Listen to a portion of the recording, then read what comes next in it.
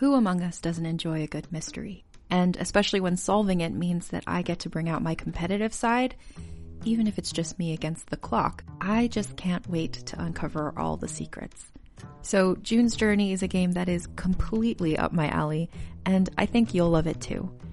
In June's Journey, a hidden object mystery game, you play as June Parker, who's on a quest to solve her sister's murder and uncover her family's many secrets. Each chapter brings you deeper into the story, and it's set in the Roaring '20s, so beyond uncovering clues, you get to experience the glitz and glamour of the time. June's Journey is definitely not a game I play mindlessly, which I love because I get genuinely invested, and a lot of it is a race against time, so there's a little fun added pressure of trying to find the clues as quickly as you can in each scene. There are also tons of ways to customize the island that you're on, learn more about the characters, and then new chapters are added weekly, so you really can't run out of things to explore. So if you think you're up to solve this case, download June's Journey for free today on iOS or Android, or play on PC through Facebook Games. June needs your help, detective. Be sure to listen to the end for a message from the author.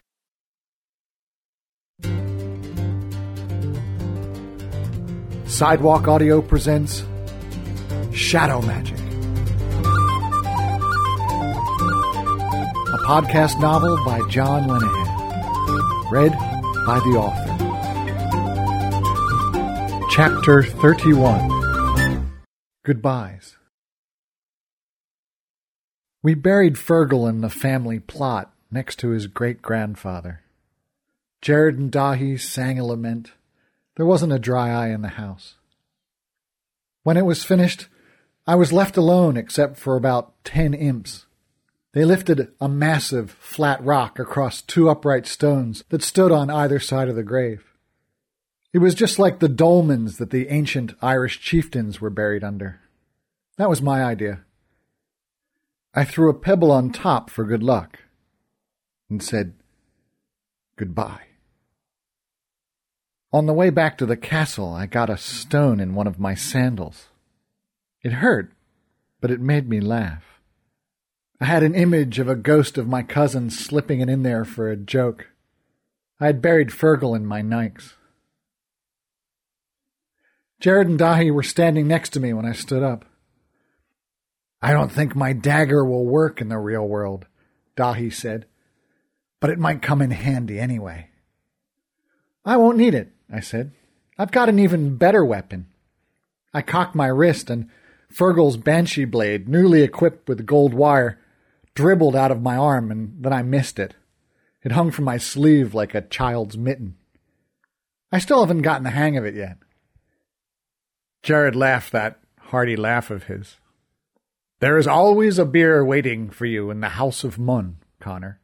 He gave me a bear hug that lifted my feet off the ground.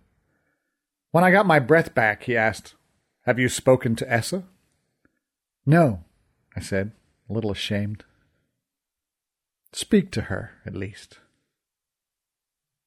I spotted Lorcan outside the castle before I went in. He was supervising the rebuilding of the east wall that had been destroyed by Kealty's gold circle. He had traded in his sword for a straight edge and a hammer. He was an engineer again and looked happy. He climbed down from the scaffolding when he saw me approach. I'm sorry I missed the burial, but I needed to get this done before winter sets in, he said. That's okay. I don't even think Fergal would have minded. He was a good man, Connor. I'm sorry. Thanks, I said. I shook his hand. As I walked to the castle, I shouted, Goodbye, Lorcan the leprechaun. Don't call me that! I smiled. One of his workers, who must have been listening, yelled, Look, it's Lorcan the leprechaun. Lorcan shook his fist at him, but he didn't look that mad. He wasn't a general anymore, and that suited him just fine. Araf was in the courtyard planting flowers. I'm leaving today, I said. I can't thank you enough for all you did for me. I'll miss you, Araf. He nodded and said, Goodbye. That's all he said. I think I would have been disappointed if he had said more.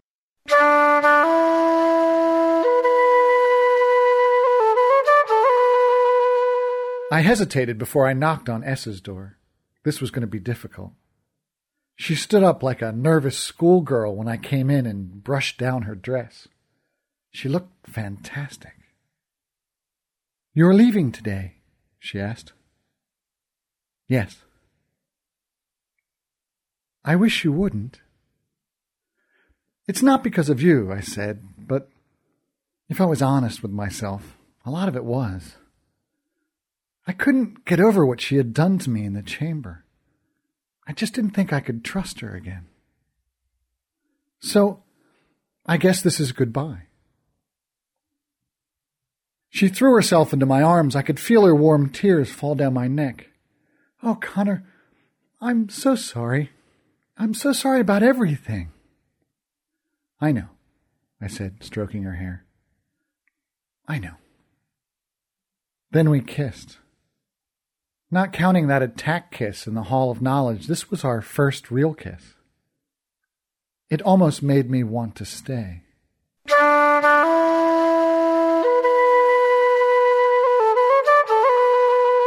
Mom, Neve, and Dad were waiting for me in the Room of Spells.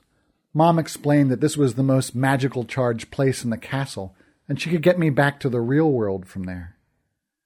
Neve's arm was in a sling. I know it was mean of me, but I hoped it hurt like hell. "I was wrong," Neve said. "I will never again try to force the hand of fate." "Well, I'd certainly be a happier guy if you quit the prophecy-fulfilling business." "I'm sorry you're leaving. I'd like to be a proper aunt to you." "Well," I said, "maybe I'll put you back on my Christmas card list, if you promise to behave." "What is a Christmas card?" she asked, as another joke bit the dust. Then she kissed me on the cheek. "That is what I really wanted to do when I first saw you," she said, and left me alone with my parents. Mom was wearing her new rune around her neck. It appeared to be made of amber, but it was almost insubstantial. It looked as if you tried to touch it, your hand would pass right through. Engraved on it was a marking that I didn't recognize. No one did. "Have you figured out what your rune means?" "No," she said. "When things calm down around here, Oisin and I will organize an expedition to see if there is any new land." "If it's your land, Mom, then I know it will be wonderful." Mom hugged me even harder than Essa. I only just got you back." These women who were so strong in battle were killing me with just their tears. "I know, Mom," I said. "But She pushed me back and wiped her eyes. No, you don't have to explain. You have to make your own way." She wasn't the first mother to have to say that. "Here, I have a present for you." She picked up a velvet bag and took out 2 Awen slates and handed one to me. "Write to me." I looked down at the wood-framed sheet of gold. "Will it work?" She smiled. "My mother is the most beautiful woman in the land. In any land." "It's worth a try," she said. I embraced her again. I thought my heart was going to break. My father stood in front of me, all of him, right hand included. This was going to take some getting used to. He looked 10 years younger, a picture of vitality, in his royal clothes, standing in his castle. For the first time I remember, he looked like he belonged somewhere. "You know, you look great, Pop." "Deirdre here thinks I have my immortality back. We'll see." "What about Kealty?" I asked. "We'll find him, and if not, I'm sure he will find us." "Maybe he didn't survive." "Maybe, but if I know my brother, he probably did." He put on his concerned father look. "There's nothing back there for you," he said. "This is your home." "I think, Dad, I have to find that out for myself." Boy, had things changed. He didn't even try to argue with me. His face softened, and he said, "I guess you're right." "Dad, I want to thank you. Not just for the recent stuff, but for everything. If I had to do it all over again, I wouldn't change a thing. I'm proud of you, son." And then we did something that I never thought would happen. We shook hands.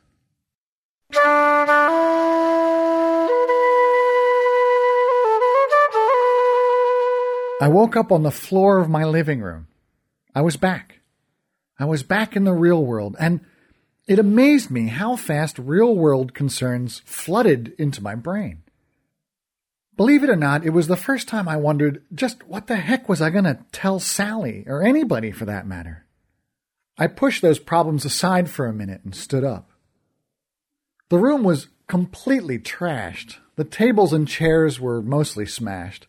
There was a horrible odor that I soon discovered came from a pile of horse dung behind an overturned sofa. I surveyed the disaster and almost said out loud, "There's no place like home." But there wasn't anybody around to hear it, and nobody ever gets my jokes anyway.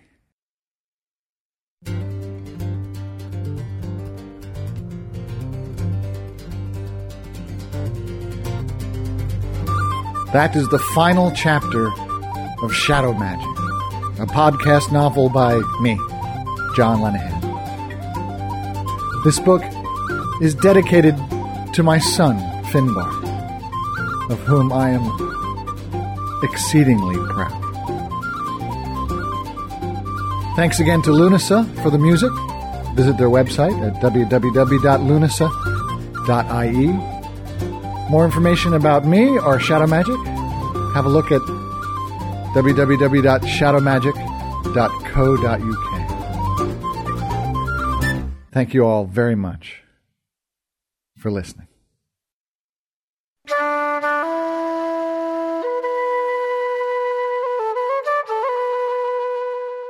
Hello, it's me, John Lenahan again. Thank you so much for making it to the end of Shadow Magic. I really do appreciate it. I'm going to do one more broadcast in about a month or so, answering some of your questions about the mythology of Shadow Magic. If you have any questions, do email me, and I'll give you news on other things as well. But again, thank you very much for listening. Thank you very much for your emails. They've meant a lot to me. Cheers.